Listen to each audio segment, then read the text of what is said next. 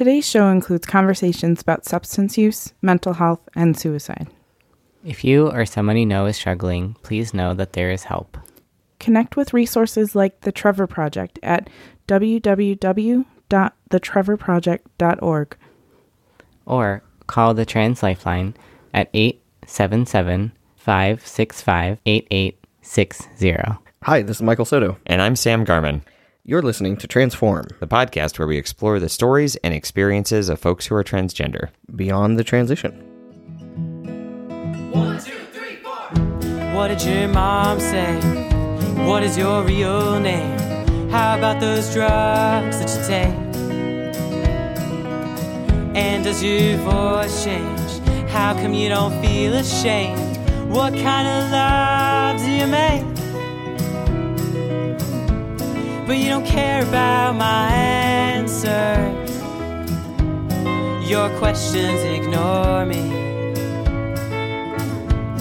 Let me tell you a story.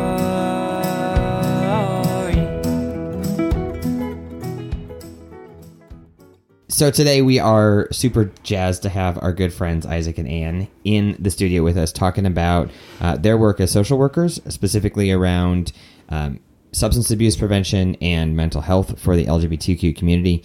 We have been wanting to have them come and chat with us for a while, so we're so glad you're here. Will you two please introduce yourselves? Sure. Thanks for having us. My name is Anne, and my pronouns are she, her, and hers. Okay. My name is Isaac, and I use the pronouns he, him, his, exploring they, them, theirs, so sharing that with you all for the first time. And I'm a social worker. I'm a trans guy person, and I'm queer. All right. Very nice. Thanks for spending your Friday night with us. We're pretty excited about it. So I think for us, the first question is, we've sort of, because we're friends, had an opportunity to kind of get a sense of the work that you do. But I'd be really interested to know how you all got into the work that you do. You're both social workers, but how did you specifically get into doing substance abuse prevention and mental health work for our community? So I've always wanted to work with the LGBTQ community. I started kind of being a rebel rouser in high school and started on my educational path wanting to be a teacher because I really liked connecting with youth. And then at some point I started taking sociology classes and realized that I wanted to be more in the sociology world and doing social work and maintain that passion for the LGBTQ community. But I fell into kind of substance use prevention and mental health by accident.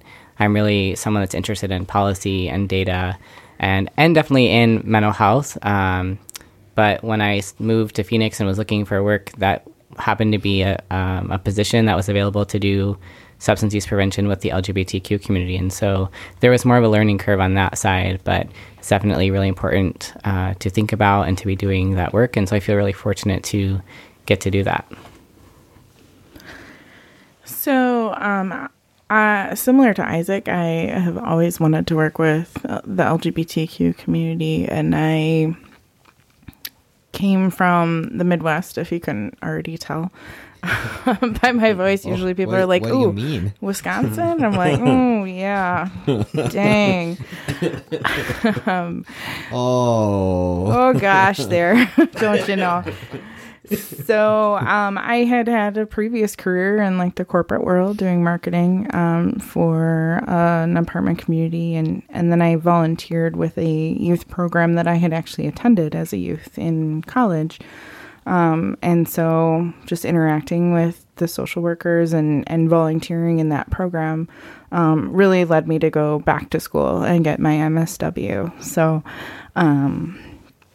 did that and then moved south for warmer weather and met Isaac through some friends. And then when he had an opening in the position, he let me know and I applied because there was nothing and that I wanted to do more than to work with the LGBTQ community. So similarly, my learning curve was in substance abuse, not necessarily the mental health component of it, but the substance abuse component was what I needed to pick up on. So why is substance abuse such an important issue to address for this podcast for the trans community? I think what drives me to work in this field every day is just knowing that we often as a society sort of chase the substance, and we go after kind of this approach where like drugs are bad, or you're bad if you do drugs, this is going to hurt your body, and we just throw money at programs and at substances specifically in hope that it sticks without ever really addressing the underlying issues that might lead to disconnection or the need to experiment with substances or underlying addiction and inaccess to services. And so it can be really hard to do that work and educate the general population and say it's not because that we're trans that we're using, but all of these things are happening, and so this is maybe a coping strategy that has worked for me, or this is the way I disconnect around my dysphoria or around my internalized transphobia. And to be able to address some of those root causes in a way that's culturally specific and intentional, and say let's really work on these underlying things and bring that, because we are the only ones in this capacity kind of in Maricopa County in this way. So we have to connect with our partners to do it and make sure that we're getting the word out. But otherwise we don't really see it a lot. And it can be hard to kind of air that dirty laundry and say, hey, we have an issue. And then, share that with the community when I have so much going on. Now you want to take away my alcohol. You want to take away this substance. You're taking away my last bit of hope. And so I think that can be really challenging and a delicate dance to kind of do. And so I think it's kind of important to address. And I guess I was more interested in focusing on and why it's important to the trans community specifically, because there are so few supports out there. And we're talking about marginalized population within a marginalized population. So, the LGBTQ community as a whole utilizing substances at a higher rate than cisgender and heterosexual folks is alarming. But then if you go even further and realize that there's even fewer safe places for trans people. So there's no, we can probably all think of a gay bar, but has anybody thought of a trans bar or other way to meet people that doesn't involve using alcohol or any other kinds of substances? So recognizing that there's even fewer outlets for support and for socializing, even just meeting friends,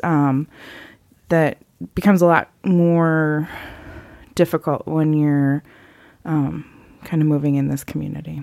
Well, and I think it's interesting, the idea about how much queerness and transness is pathologized in the general understanding. It's there's still the narrative that those people are sick, and so I'm guessing it's hard to then be to be the guy that's so we definitely have an alcohol issue in our community and we need to talk about it in the context of the larger culture being well, you all are sick, and then feeling okay, am I a traitor to my community because I am bringing this up? I could see that there's a lot of tension in that, and trying to knowing what's good for the community and working towards that, but also knowing that there's that's maybe misunderstood by the rest of the world. Yeah, I feel that I walk around with a disclaimer tag on all day, where it's this is really important information, but it doesn't define us, because so often we talk with the community or providers and they want to concentrate on well, you're probably depressed because you're trans. Right. It's no, I'm probably depressed because maybe I do have underlying mental health, or maybe it is situational where I'm depressed because I can't get access to what I need to feel good in my skin, or my family has rejected me, or I'm worried about my partner, or maybe I'm anxious because I'm worried about being misgendered all day. Or maybe I'm 1,000% fine in my gender and my body, and I just have other things that I need to work on. So it is it can be a real challenge to wade through that pathology and figure out where is what I'm feeling coming from. And we go through that ourselves internally. What is it today? Is it about how I'm feeling, or is it this other thing that's bugging me, or am I being bogged down by my identity today because XYZ happened? So I think even for ourselves, it can be hard to narrow down some of those nuances and then find someone that we can share that with and go through and pull that apart with. Yeah.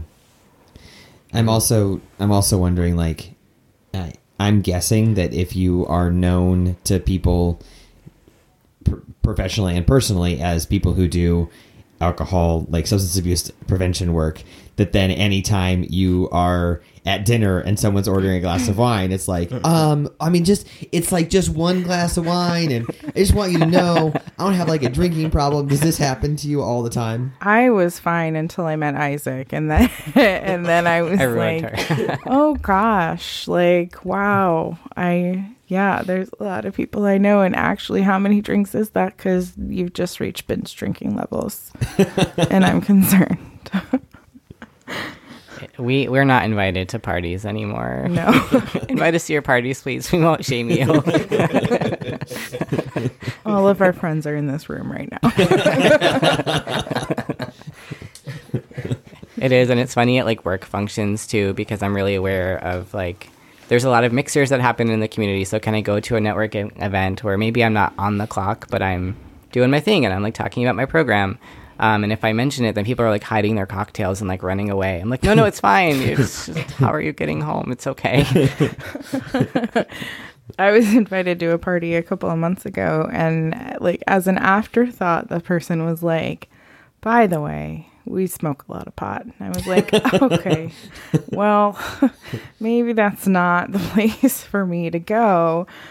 Because it is a small community, and so there's so much overlap at times that it's just like, no, that I can't go to a party and see you do this and then look at you on like Wednesday and tell you that that's not great.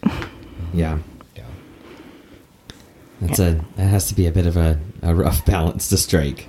Definitely. Yeah, because we're never here to shame or blame, and when we're doing our education, it's just about being safe and making decisions for yourself. And if you know, and especially we work with youth, and so that's really where we focus our efforts, is with youth and young adults, to be able to make those decisions at young ages and know that they're getting mixed messages, but they're having very real experiences. Like today we were meeting with some high school students and asked why do you think people use, and one of them mentioned like internalized homophobia. So we just want to like support the issues that they're going through without saying like, if this is your coping mechanism, we're gonna like shame you. And so we don't want we never want that to be the message with our youth that we work with, or our friends or the community.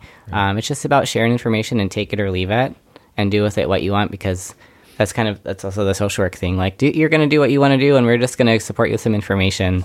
And that just happens to really align with me personally.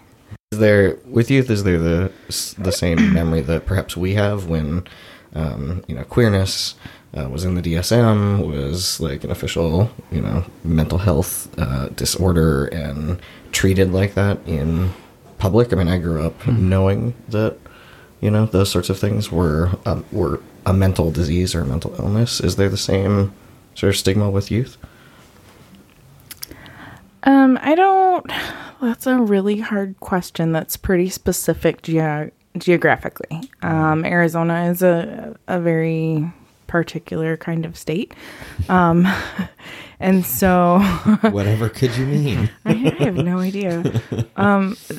That messaging is not so ancient history. I say ancient because I'm like so old. When I talk to like 13-year-olds and they're like, whoa, like were there phones when you were a kid? Like, not that old, jeez. So like a little bit, but it has actually, like, I think we've heard more of the trans community talking about that. The L's, the G's, and the B's have like zero recognition of it having been in the DSM, unless they're like really super sophisticated, which is not like, I mean, a lot of them are, and so some of them know.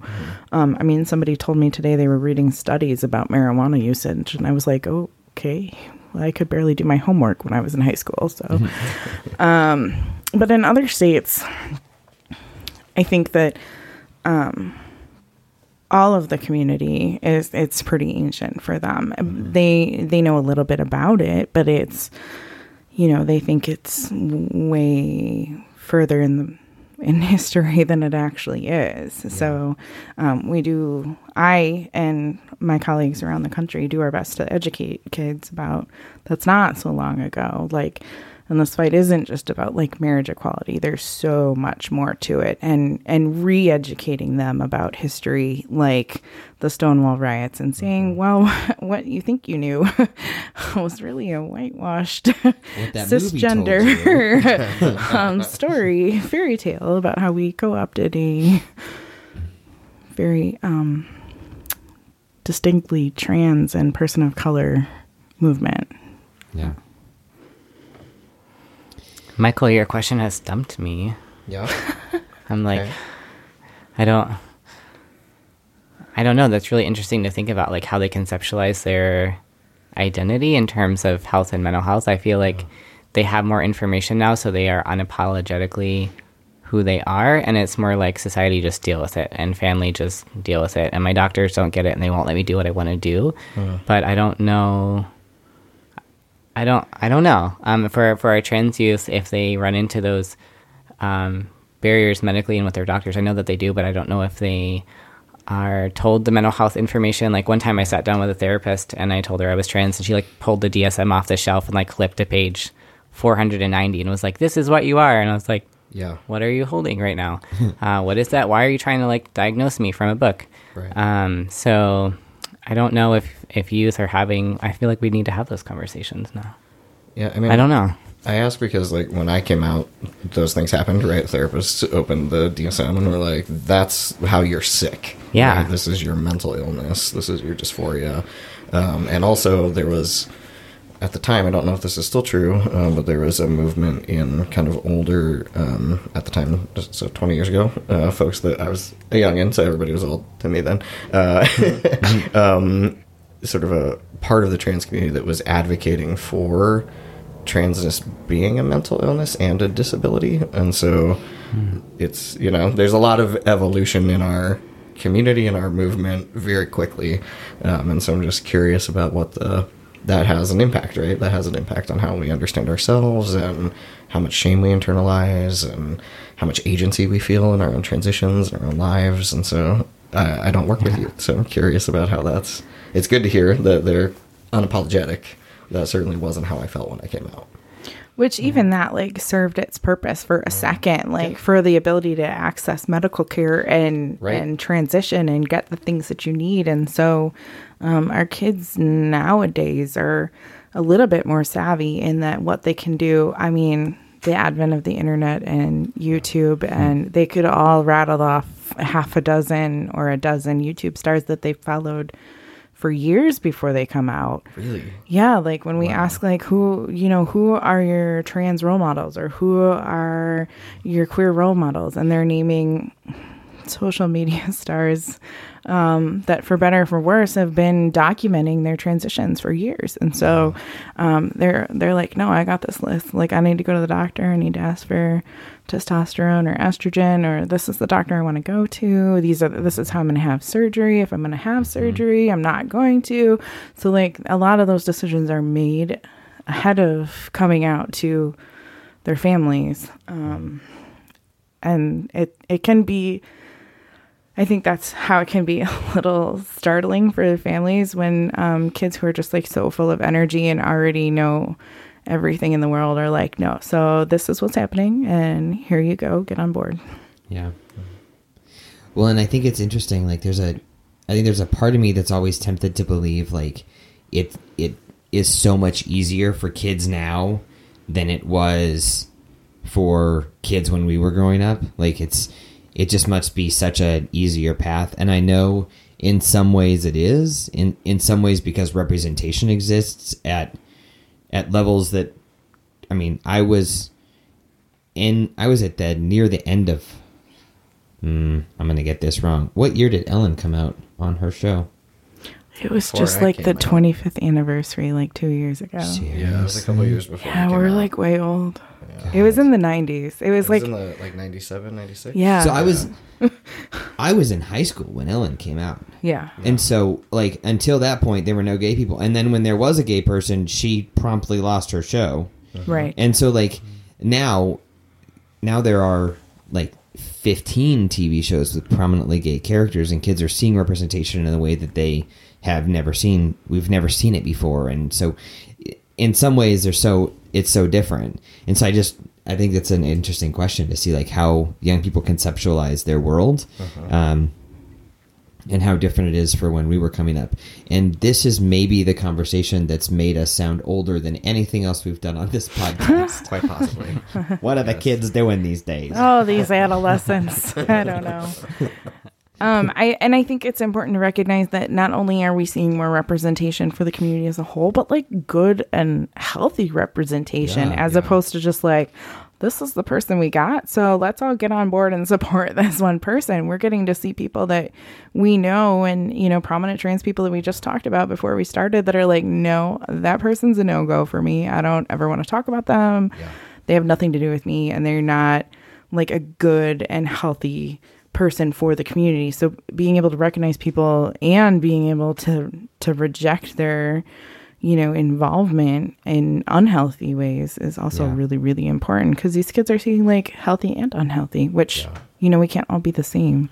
True. Well, and just, I think it makes a difference seeing trans people represented in media, not cis people playing trans people, and queer, gay, you know, lesbian, bisexual, and queer people representing themselves in media. I mean, after Ellen, there was Will and Grace, right, where the title character is a straight man playing a gay man, a stereotype of a gay man, right? And having the only actually queer person on the show, for the most part, the main character, just being a massive stereotype, right? Which unfortunately is back and has not changed much, but little bit, like a tiny bit. They're like making some apologies for ways that they behaved before, because like I've watched old Will and Grace and I'm just like, there's like some really cringeworthy comments and jokes, and like as like becoming like as a cis person becoming more aware of the trans community and me going like, hey, that was not okay. Why did you say that? And they're trying to say sorry and make amends in the best way that they can for entertainment television. I mean, it's not great, but then we also look at, you know, new shows that have come out, like Pose, which is an amazing show that has employed a lot of trans people playing trans people, which is really great. Well, and I think it's really interesting to see there are a bunch of there are several shows I could think of right now who have trans characters where being trans is not actually the like primary part of their storyline, that like that's a one part of their identity, but it's not like they've mentioned it once and then it's actually not come up again because it's just like a part of who they are, but it's not their whole character. And I think that is really powerful for our community to see, for trans folks to see. I mean, that's a powerful thing where it's just like, this doesn't have to be the whole thing about you. Yeah. Well done, Grey's Anatomy. Yeah, I was like, please let him say Grey's Anatomy. Also, Supergirl has a young trans woman on this season, and she like said it in one episode, and then it's like nothing else about it. She has like this whole other, and I know that with especially like the comic book type shows, there are a whole lot of young people who are engaging in that, and that's a powerful thing to see a young trans woman be able to be just kind of like a full developed character. Absolutely. And she's just like an average run-of-the-mill trans person just living and doing a job. Like that's all she wanted, was like, I just want a job. And like the fact that they, you know, nodded at the community and then moved on was like, yeah, this is just like, it's just one piece. Yep. You don't need to use trans as like the qualifier before you introduce me. Like, yeah. Although she's actually a really amazing person in real life too. Really? I understand that is true. Yeah. Who is this actor? Oh gosh, I can't remember her name. Okay. But she's a twin who came out, and there's a book about her and her sibling and their family and their story of transitioning. The family was involved in a pretty big lawsuit against the school district for refusing to allow her to use the bathroom. Like, and the family had to move like multiple times as like people outed them. And so it was like a really big lawsuit that they won just a couple of years ago after she had already graduated, obviously. But that's amazing. Yeah, she's a pretty big rock star. Sounds like it. Speaking of things like lawsuits and policy, we live in the time of the Trump administration. There have been massive impacts of that administration to, pretty much every facet of life for trans people, from healthcare to employment to education. What are the policy implications of this, or impacts of this administration on substance abuse and mental health for the LGBT community? Yeah. So this is why we're not talking about where we work, so we can speak freely about, because I think it's really important to be able to have these conversations. And I think that's going back to one of your earlier questions about why it's important to do substance use and mental health work within trans and queer communities, is because we have to be able to talk about and recognize the impact about policy and decisions made by administrations and governments and the impact on mental health. And sometimes people shy away from it because it's inherently political, and they don't want to pick a side or get involved. And so we keep saying, we don't want to get involved, we can't make a statement, we can't take a stand. But by not taking a stand, you are taking a stand. And so we see that there's very real and direct connections between discriminatory policy and mental health implications. And so some of that is just clear in around the time when the administration made recent announcements, or when he announced the trans ban, or he announced anything that impacts the community, we hear from the Trans Lifeline that the spikes in calls goes up. That's because people are panicked and they're scared and they're not sure what's going to happen. And so it puts everyone in a state of unease. And he's done a really great job of having us run from fire to fire to fire and just be exhausted and worn out from worrying about, am I going to have health access? Am I going to be deported? Am I going to be detained? Am I going to be locked up? And then he, has all this money that he decides that we're going to spend on opioids. And so he's the substance use prevention world's hero. And so that also is like a really weird place to be in. And so there's some money earmarked, but it doesn't do any good because we are not recognizing the damage and the harm that's being done. And our kids get panicked by it because they sometimes don't understand what's happening. We don't know what's happening. So it's not even like a youth thing. It's just like, oh, what the fuck is going on kind of a thing. Yeah. But now we're starting to be able to have more data pieces that show from the U.S. Trans Health Survey and from statewide data and national data that discrimination directly impacts health and mental health. And so we're able to frame it as a public health issue. If I can't go to the bathroom, if I don't feel safe, if I can't see my doctor, if I think that I'm going to be deported, if I can't join the military, if I can't keep a job, I don't need to keep going, right? It impacts your mental health. And if you can't see your doctor, what's easier to get to? How am I going to cope?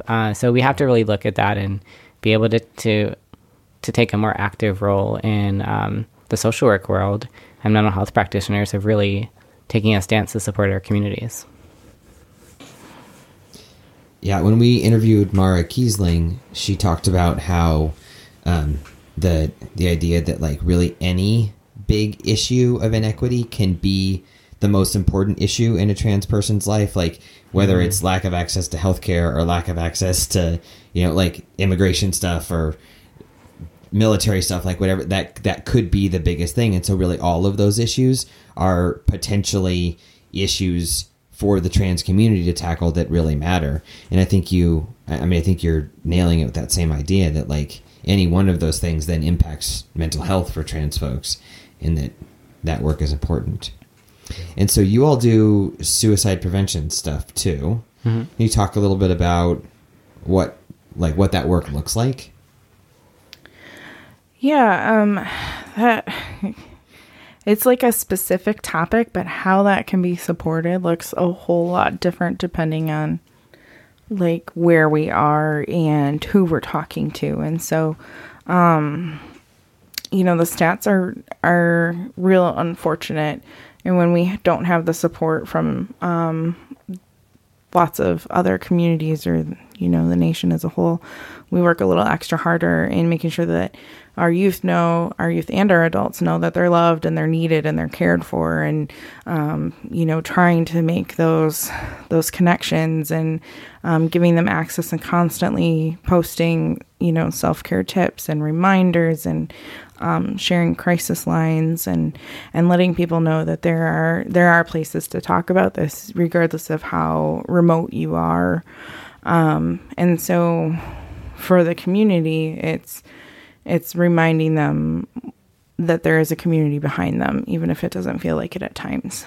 For the providers, it's, a lot of times we have to go in from square one and educate them.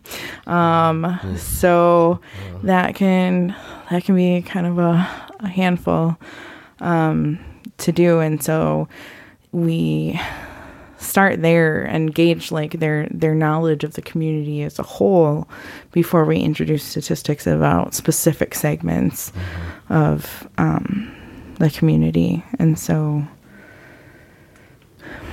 yeah, it's just, it can be a lot, but it's, we can't, if we don't have the trained providers to work with the community, then it doesn't make anything better. It makes it worse. So we spend a lot of time trying to get in front of as many people as we can that might interact with somebody in the trans community or the queer community as a whole, and let them know, like, even little things like using the right name, using the right pronouns, changing up your forms, making sure that you're being open and affirming, can make dramatic differences in suicide rates and the mental health of the community. I feel like we've also started to get a little bit bolder this year and more direct, and maybe Ann and I are just tired. Like, I'm so tired, we're man. so tired of having these same conversations with providers, and hearing our community talk about going in to see their doctor and having to explain things over and over, or my doctor said this, or my therapist said that, and our providers going, I don't know why they blew up in session. It was just the first time I made a mistake. And so we started to have conversations about microaggressions, which I don't think is very radical, but feels that way. Sometimes you just don't know, like, are they going to kick me out of the room? Or sometimes I feel like, wow, I'm about to yell at them for something they haven't done. Like, no, they've done it. Like, I'm for sure that they've probably done it. I've made errors. Of course, we all make mistakes. And usually somebody will, it's a little bit awkward when they do the microaggression before we get to that slide. And we're like, remember, Bob, when you said this 5 minutes ago? Don't do that in front of your client. So sometimes it's just kind of taking the hits in the room. It's like, get that out here with me. Yeah. And figure out your language, ask the messy questions, get out your transphobia, do what you need to do, because you cannot walk into that room and do that to your client. And so I say that, I'm like, well, we need some self-care around that too. But just trying to make sure that, like, that's the space where they do it so that they're not working out with their client. Please educate me. But hey, I know these things. I know this is my understanding of what it means to be trans, and this is really important. What does that look like for you? So they can get into those deeper conversations so that you can make the most of your visit with your healthcare provider. Yeah. And that to me is a form of suicide prevention, because they're not having to get bogged down, and they can just get to what they need to get to and get the support and be more likely to return and engage in treatment. Yeah, I'm actually really proud of our work on microaggressions. And I feel like some of it started from your podcast, because I think we were just listening one day and we were like, you know what? Yeah, we're done. Like, we don't need this shit anymore. Yeah. Because, like, as anybody working in the LGBTQ community knows, like, most of the time you're in the corner jumping up and down and being like, please, let me talk to you. Like, hey, I just need to tell you this one thing about our community. Like, and so just getting invited to the table is like, it's not an honor, right? Like, it should be, but or it shouldn't be, but like, it feels like it's an honor. Feels like it, yeah. You're like, oh, thanks for even, recognizing me as a human. That's awesome. Which should be a basic requirement. Right. Yeah. It should be like standard information for everybody. But so like, it was like one day, literally, we had heard a particularly awful microaggression, and we were driving back from the presentation. I was just like, I can't do this anymore. Like, we need to say something. Like, I am sick of like begging to be invited to the table and then apologizing for telling them that they're wrong. Like, this can't happen anymore. And so we literally sat down and like thought of like, what are the things we hear all the time? Let's say them and then drill it down more. Like, why do you think you're saying that? Like, oh, like, I never would have guessed you were trans. Like, cool, thanks. I really pulled one over on you, right? Like, Hashtag not a compliment. yeah, like, what are you trying to say there? So, like, drilling down for them, like, this is what you think you're saying, but what the community actually hears is, like, I can't even. You like surpassed my stupid. expectations of you. Right. I never would have thought because you look too good or you Yeah. look like a real boy. Yeah. Yes. Yeah, so like Is you're what not you're real. saying. That yeah, it's just like people say that and they're like, oh, and I'm like, when you talk and you say that stuff back to me, I just hear like, ma ma ma ma ma ma. Like you're not trying. So like, why are you a provider if you don't even want to try to meet this community and understand basic human decency? Like, get on board. So, we just were done one day and we were like, all right, let's do this. And we're not sorry. You're wrong. We're not sorry. And I'm going to tell you, Bob. Bob, you're wrong. I don't know who Bob is, but he was wrong. There's a Bob in all every Bobs. class. He's Right? really wrong. He was really wrong. He said to Brenda and Karen. And Janet from accounting. Damn it, Janet. So do you guys talk in your trainings about policy and the way that policy interacts with how like providers work with either young people or the adult community? When Ann will let me get on my soapbox. It's my favorite soapbox to get on. Yeah, sometimes we do. Sometimes we run out of time because we've spent 25 minutes defining the word queer and why it's okay to use and it's not a slur and it's not the 70s and you use the terms that people want to use. So we don't often get to that because it's like at the end of some of our presentations. Yeah. But I feel like we did a really cool thing for a suicide prevention conference this year where we really shook up. We did a Prezi, so that immediately impressed people. Oh, hey, look at you. Look at them with the technology. I know, even though like there were a lot of sweat. It took us blood, like and a month tears. to figure it out. And we're like, Get oh in there. God, why is it so hard? Why is it not moving? So we did like a meso, micro, macro progression and said, this is what's happening on the interpersonal level. Here's what's happening on the meso level. Here's the macro policy level. Great. You got 25 minutes of information, break up into 5 groups, come up with the solutions, and talked about what are some of the policy implications? What do you think needs to happen? And so I think that was one of the few times that we really dug in a little bit more. And it was just on the heels of the announcement of the leaked memo of the changing of the definition of sex and gender. So we had to back up a little bit and kind of have a conversation about why that was important and then how that directly relates to suicide prevention. And just like defining the very essence of your being is really important for your mental health. So we got into the weeds in that a little bit, and there was, I think the room liked it. I think that they really appreciated the shakeup of the format and being able to have those conversations. Because I don't want to just tell you the problem. Like, Right. we all know the problem. Yeah. What is the answer? Like, give me the solution. I'm sick of talking about the problem, like sick to death. Right. And that policy was like super rough because like Isaac and I had to take a minute on our own to like process this and like get through our own feelings as rapidly as we could so that we could support the people that we work with. Right. And that even it meant explaining to like coworkers, like, why is this a shitty day for you? Like, well, here, Karen, this is why it's a shitty day. Let me tell you. Listen, Linda, if somebody came out with a policy and said, like, you don't exist, how would that feel? Right? Yeah. And we're only talking about, like, one component of that identity. So when you imagine the onslaught and the attack on the rest of people's identities, and you're talking about, like, people with intersecting identities and like how that can just like feel like like every day. But we knew that we needed to get there and explain, and a lot of time that's what we're doing, is trying to be this bridge between the community and the cis world that's not understanding, which I think is sometimes why Isaac and I make a good pair. You're the cis-plainer? Yeah, I explain everything to people. I'm like, well, see, when he gets scrappy, it's because he fights really hard and he's really tired. And I'm gonna step up here and tell you that, like, as an ally, you all suck. You need to do better. Nice. Well done. We trade with our emotional levels. I think that helps.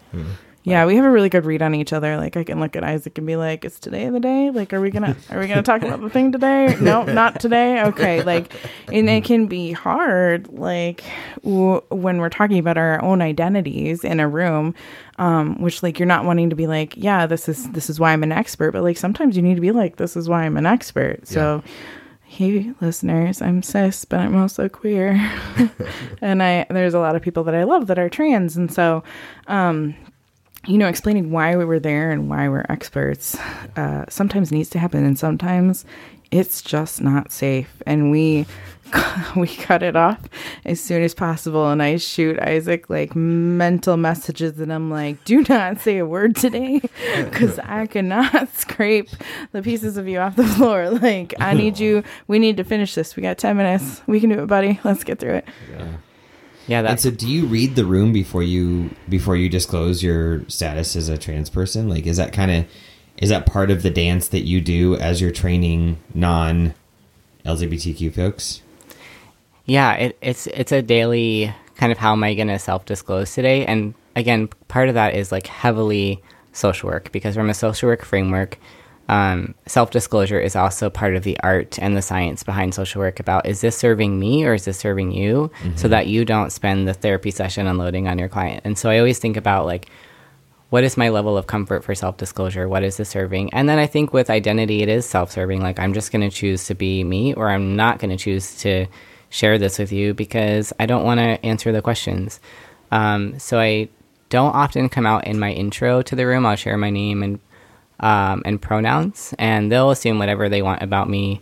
I'm typically read as cis. I don't think that I'm read as straight. I find that hard to believe. Yeah, no. Y'all can't see the bun. That's a big no.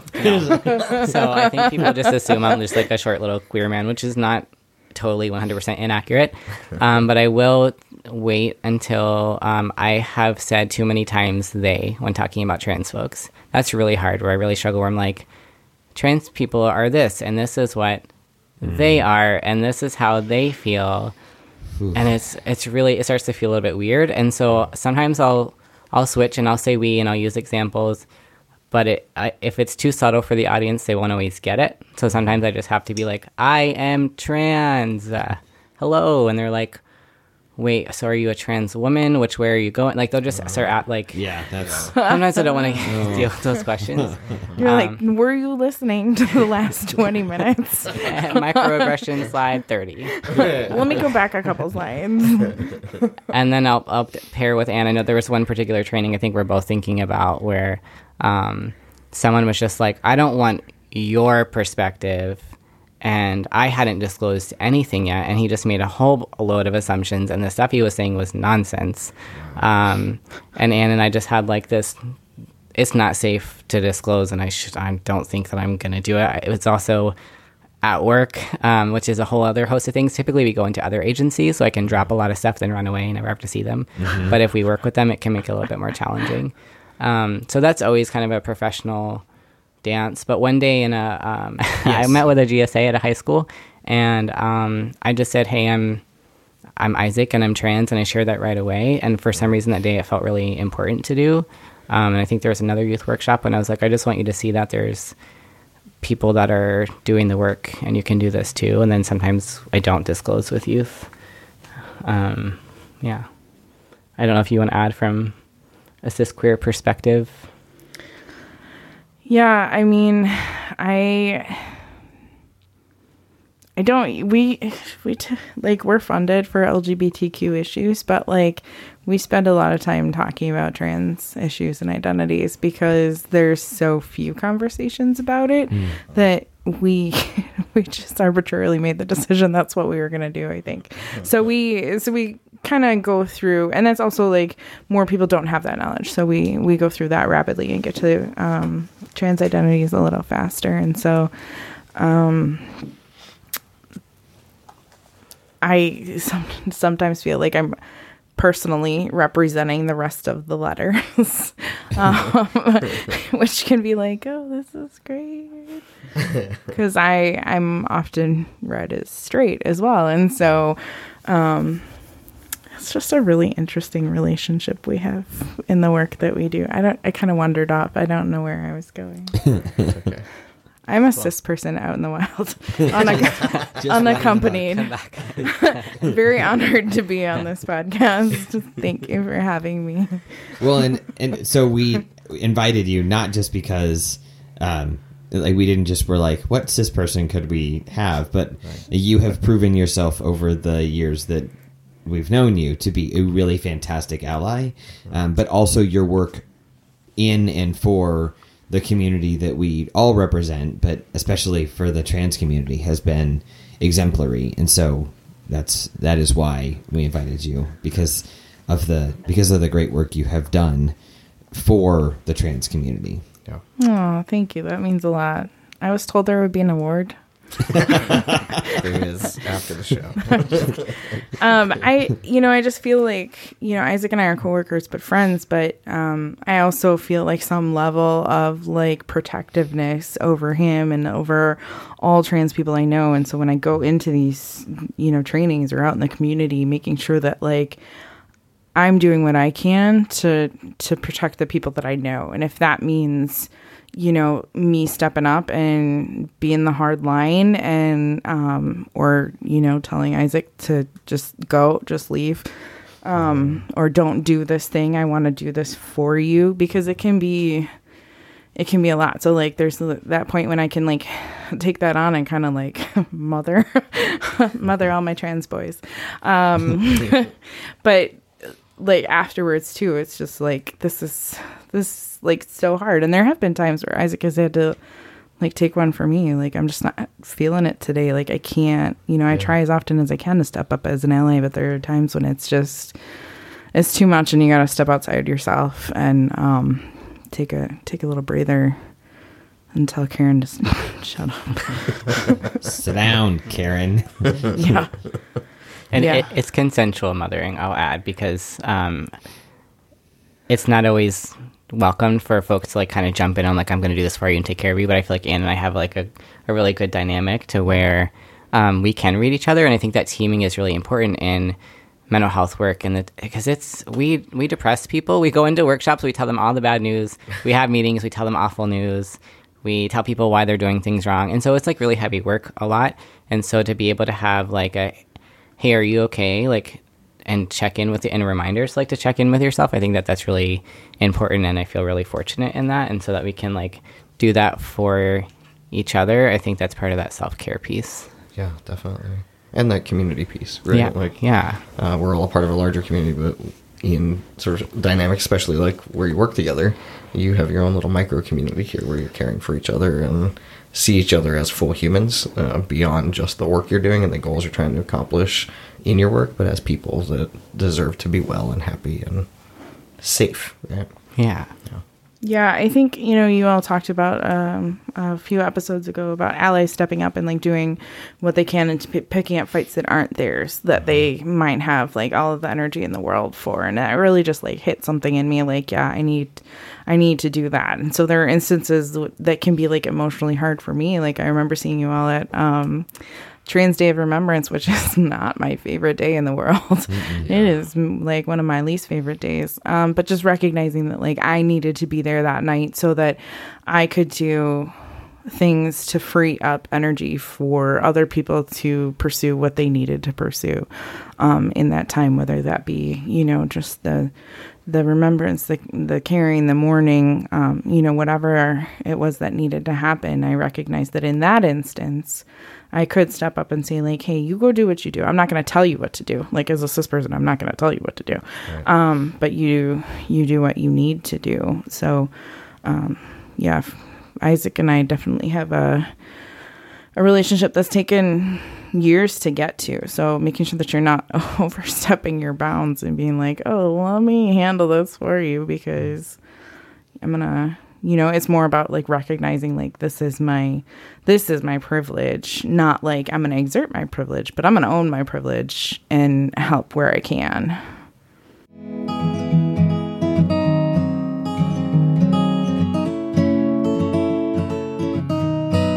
We include an ally moment in every episode because we know that there are lots of you listening who aren't trans, but you're listening because there's probably someone in your life that you really care about that is trans, or you want to be a good ally to the trans community. So these moments are for you, and they're all about how you can best support the trans friends and loved ones in your life.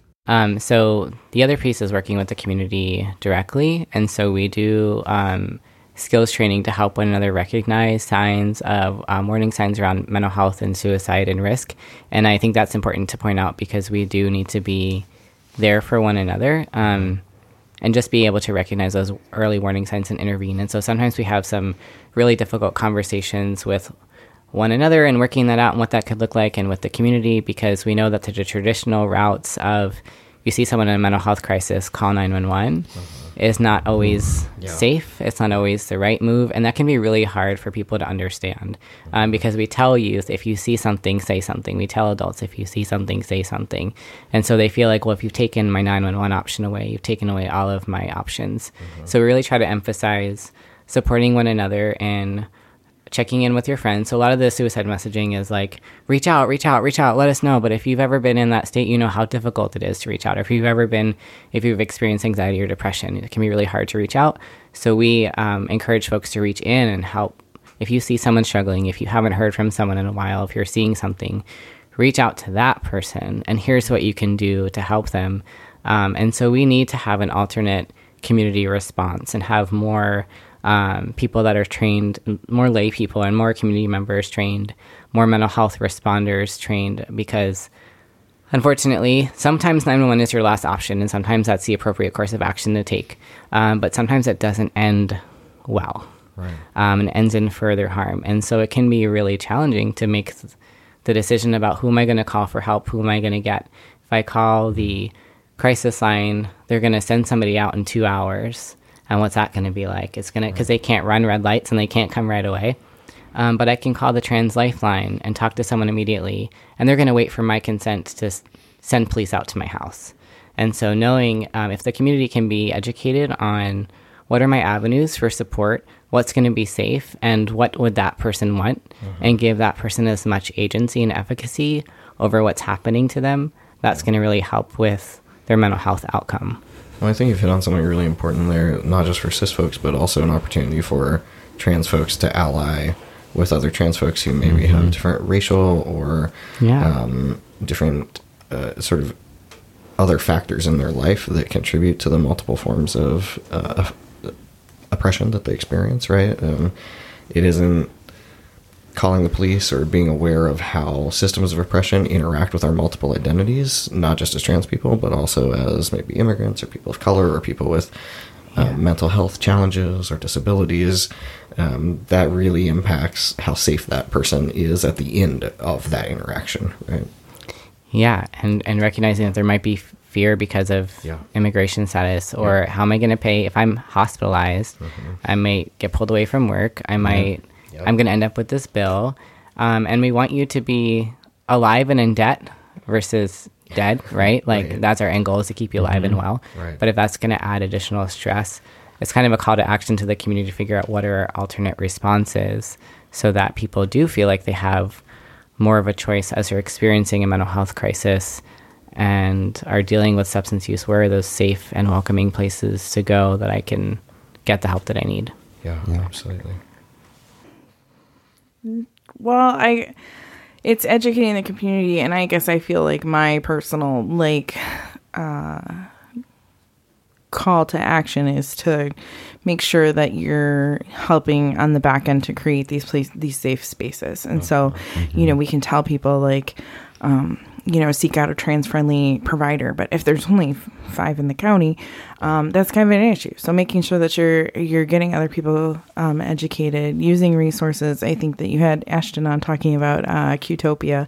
So utilizing resources and creating, these lists of people. I wish everybody was trans knowledgeable, but they're not. And so in the meantime, creating these safe havens, even if they're pocketed, is better than nothing. And so doing that and continuing to create, educational opportunities everywhere, whether it's a kindergarten class, or, people educating the people that are going to be in charge of kindergarten classes, and working up from there and finding the allies and really asking them to continue stepping up is super important.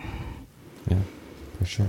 And within the community, I think for trans allies to one another, there's so much stigma around mental health and substance use, and we tend to push people to the outskirts. So sometimes we will get requests for, I have someone who's dealing with substance use and mental health, and they need a trans support group, but the trans support groups aren't equipped to support folks that have a different level of functioning or a different way of seeing the world or are struggling. And so to not kind of further marginalize and push out folks that have different backgrounds and have different levels of mental health or substance use, and to really pull them in because they need that connection. We all need to be connecting to one another and supporting one another to improve our community's mental health. I feel like we have a responsibility to one another in that way.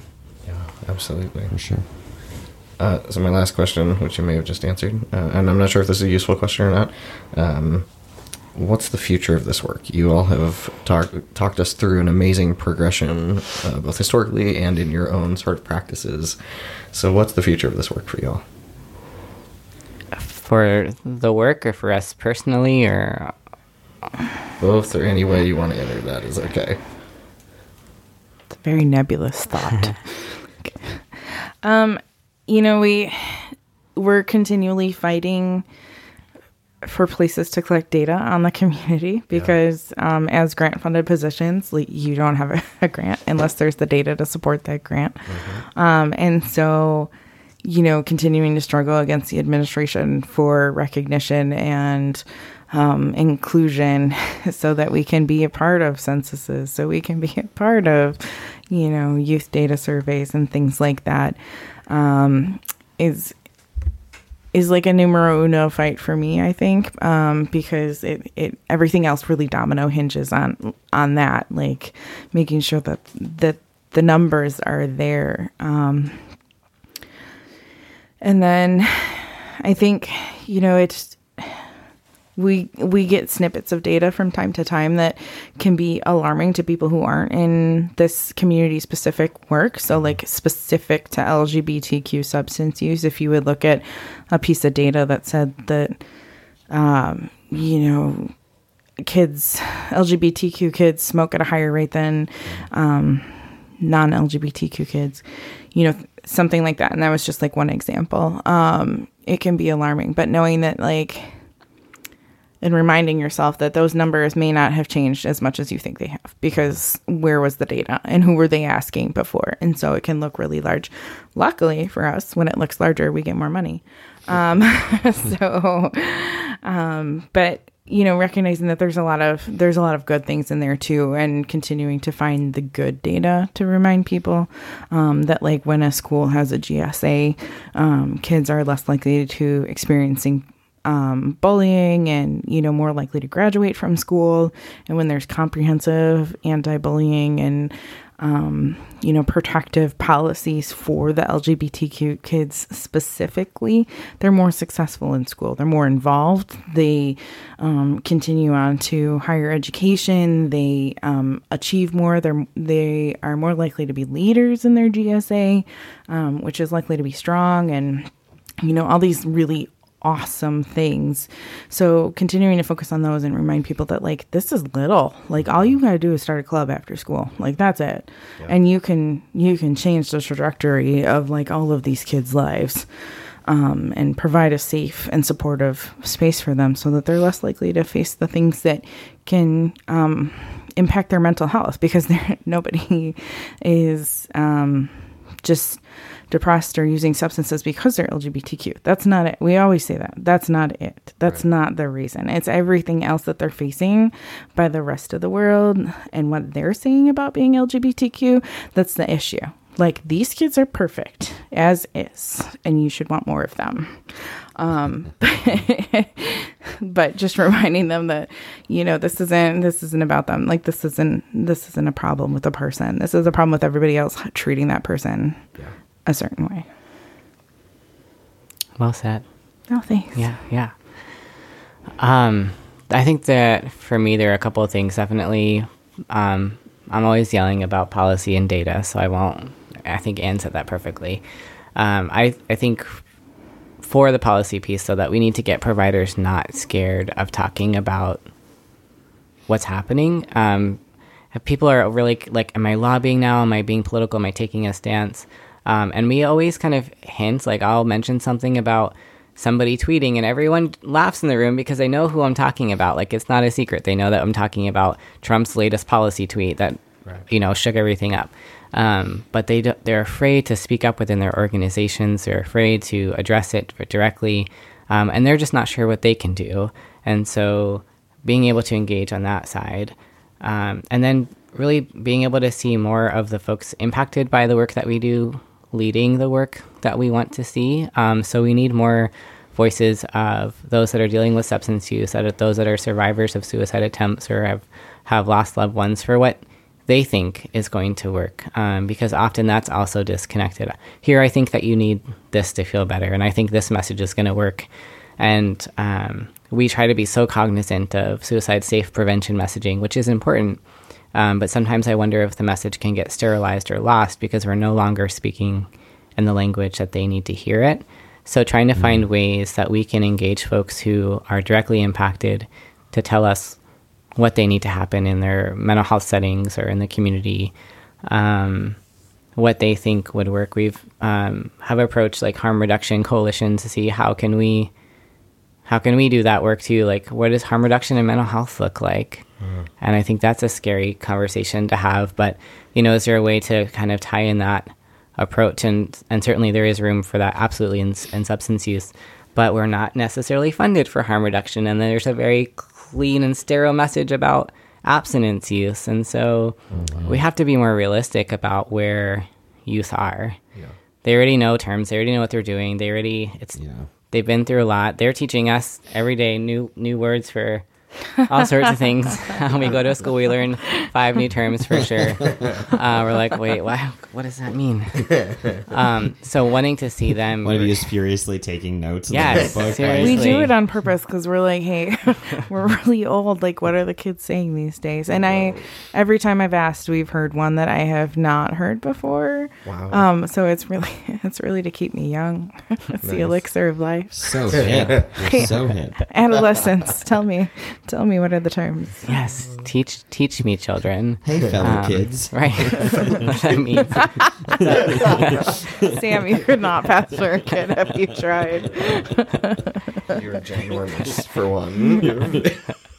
And I get lost in the hallways. They're like, little boy, where is your class? Come back here. I have to keep like a hold on Isaac because they're like, Yeah. It was yesterday. Somebody came out and was like, the teacher told us to stay in the room. And I was like, Isaac, she is not talking to me. She's looking right at me. Like, get back in here. She's talking to you, buddy. No, but thanks for thinking so. I think mental health is like our favorite thing to actually talk about and do some prevention on, because like I said before, so much can fit into it. So it can be like, hey, we know you're going home for Christmas, or maybe you're going somewhere near your family for Christmas, and that can be hard in and of itself. Like maybe you are needing to go back into a closet, or maybe you're needing to downplay yourself and just not be yourself. We had one person tell us that they had an entire separate bag for clothes that they would wear in the Midwest, which, like, shame on you, Midwest.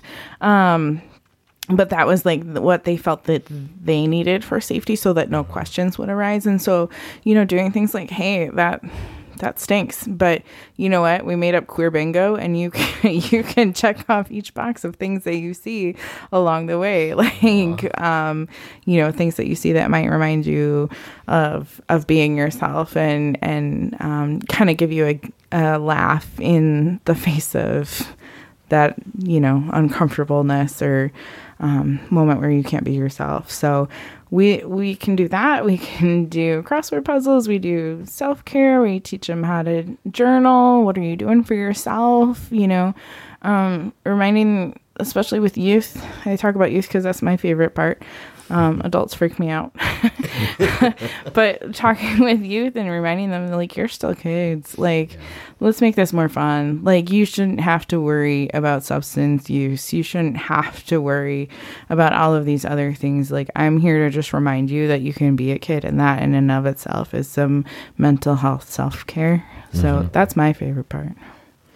Yeah, and then just like the common sense stuff. Like, if you are able to be who you are, you're going to be healthier. Like, whoa, we needed like lots of money and data to tell us that. Shocking. I know. What? When I call you the name that you want to be called by, your mental health improves.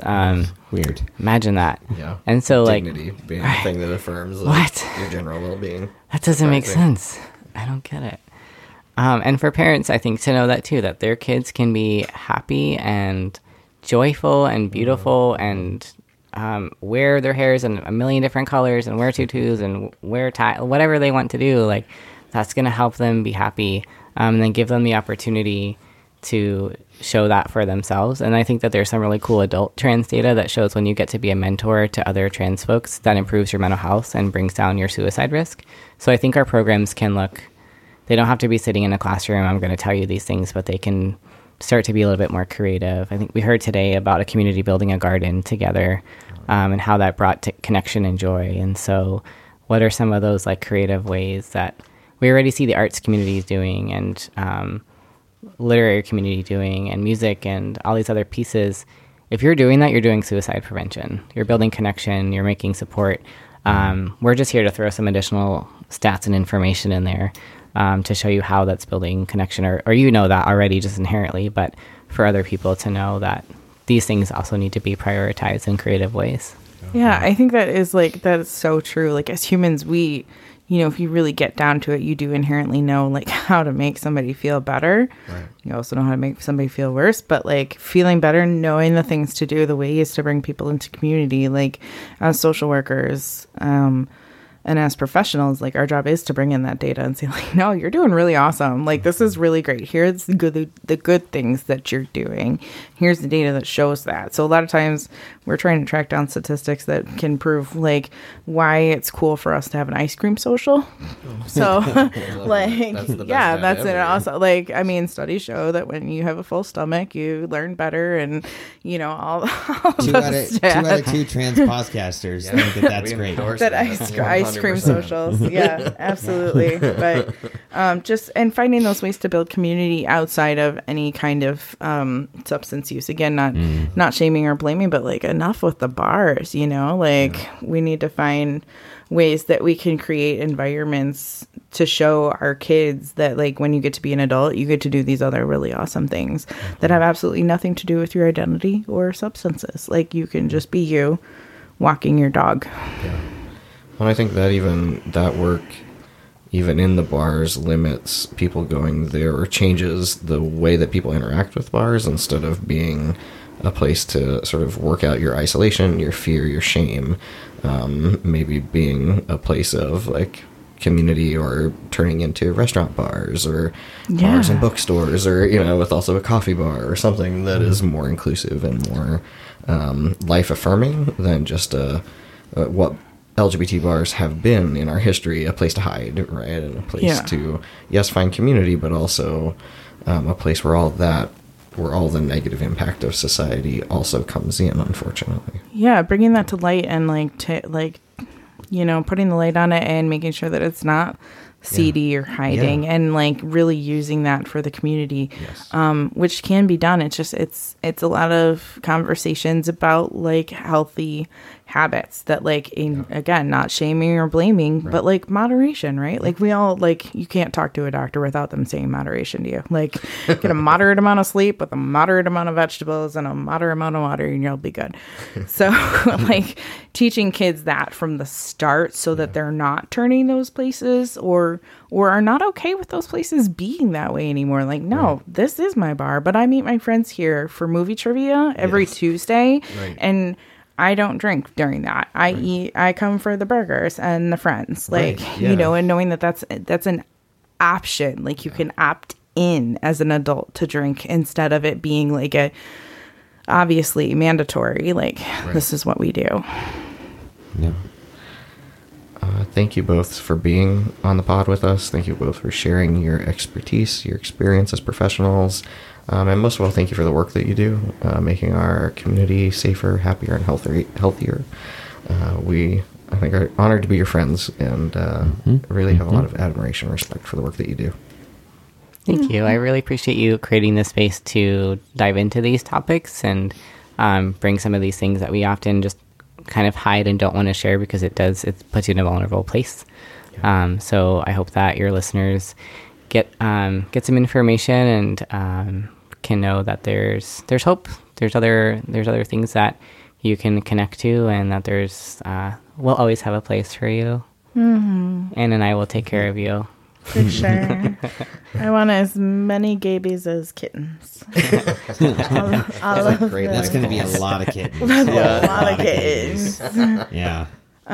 But yeah, thank you for having us and for doing this work. It is super important, and there are people out there for you, and you can I guess my parting message would be expect more. Expect more of people. Demand better. Demand what you need and ask for what you need, and don't take anything less than that, because you are worth way, way more than you're asking for. I guarantee you. This might be the best parting words I've ever had. Yeah. Just saying. Well, thank you for being here. It's time for closing credits. This podcast is hosted and produced by me, Michael Soto. And me, Sam Garman. Thank you for listening. Make sure that you hit subscribe so you don't miss out on any new episodes. Our music is by Skylar Kurgel. Check him out at skylarkurgel.com, where you can see what he's up to and link to all his social. We want to hear from you. You can connect with us on transformpod.com or on Facebook at transformpod. We appreciate your questions and feedback. Email us at transformpod@gmail.com. We really encourage your thoughtful and positive feedback. If you disagree with us, that's fine, but we will not engage in any name-calling or dehumanizing talk, so please just don't do it. Thanks for going beyond the transition with us. Please tell me a story.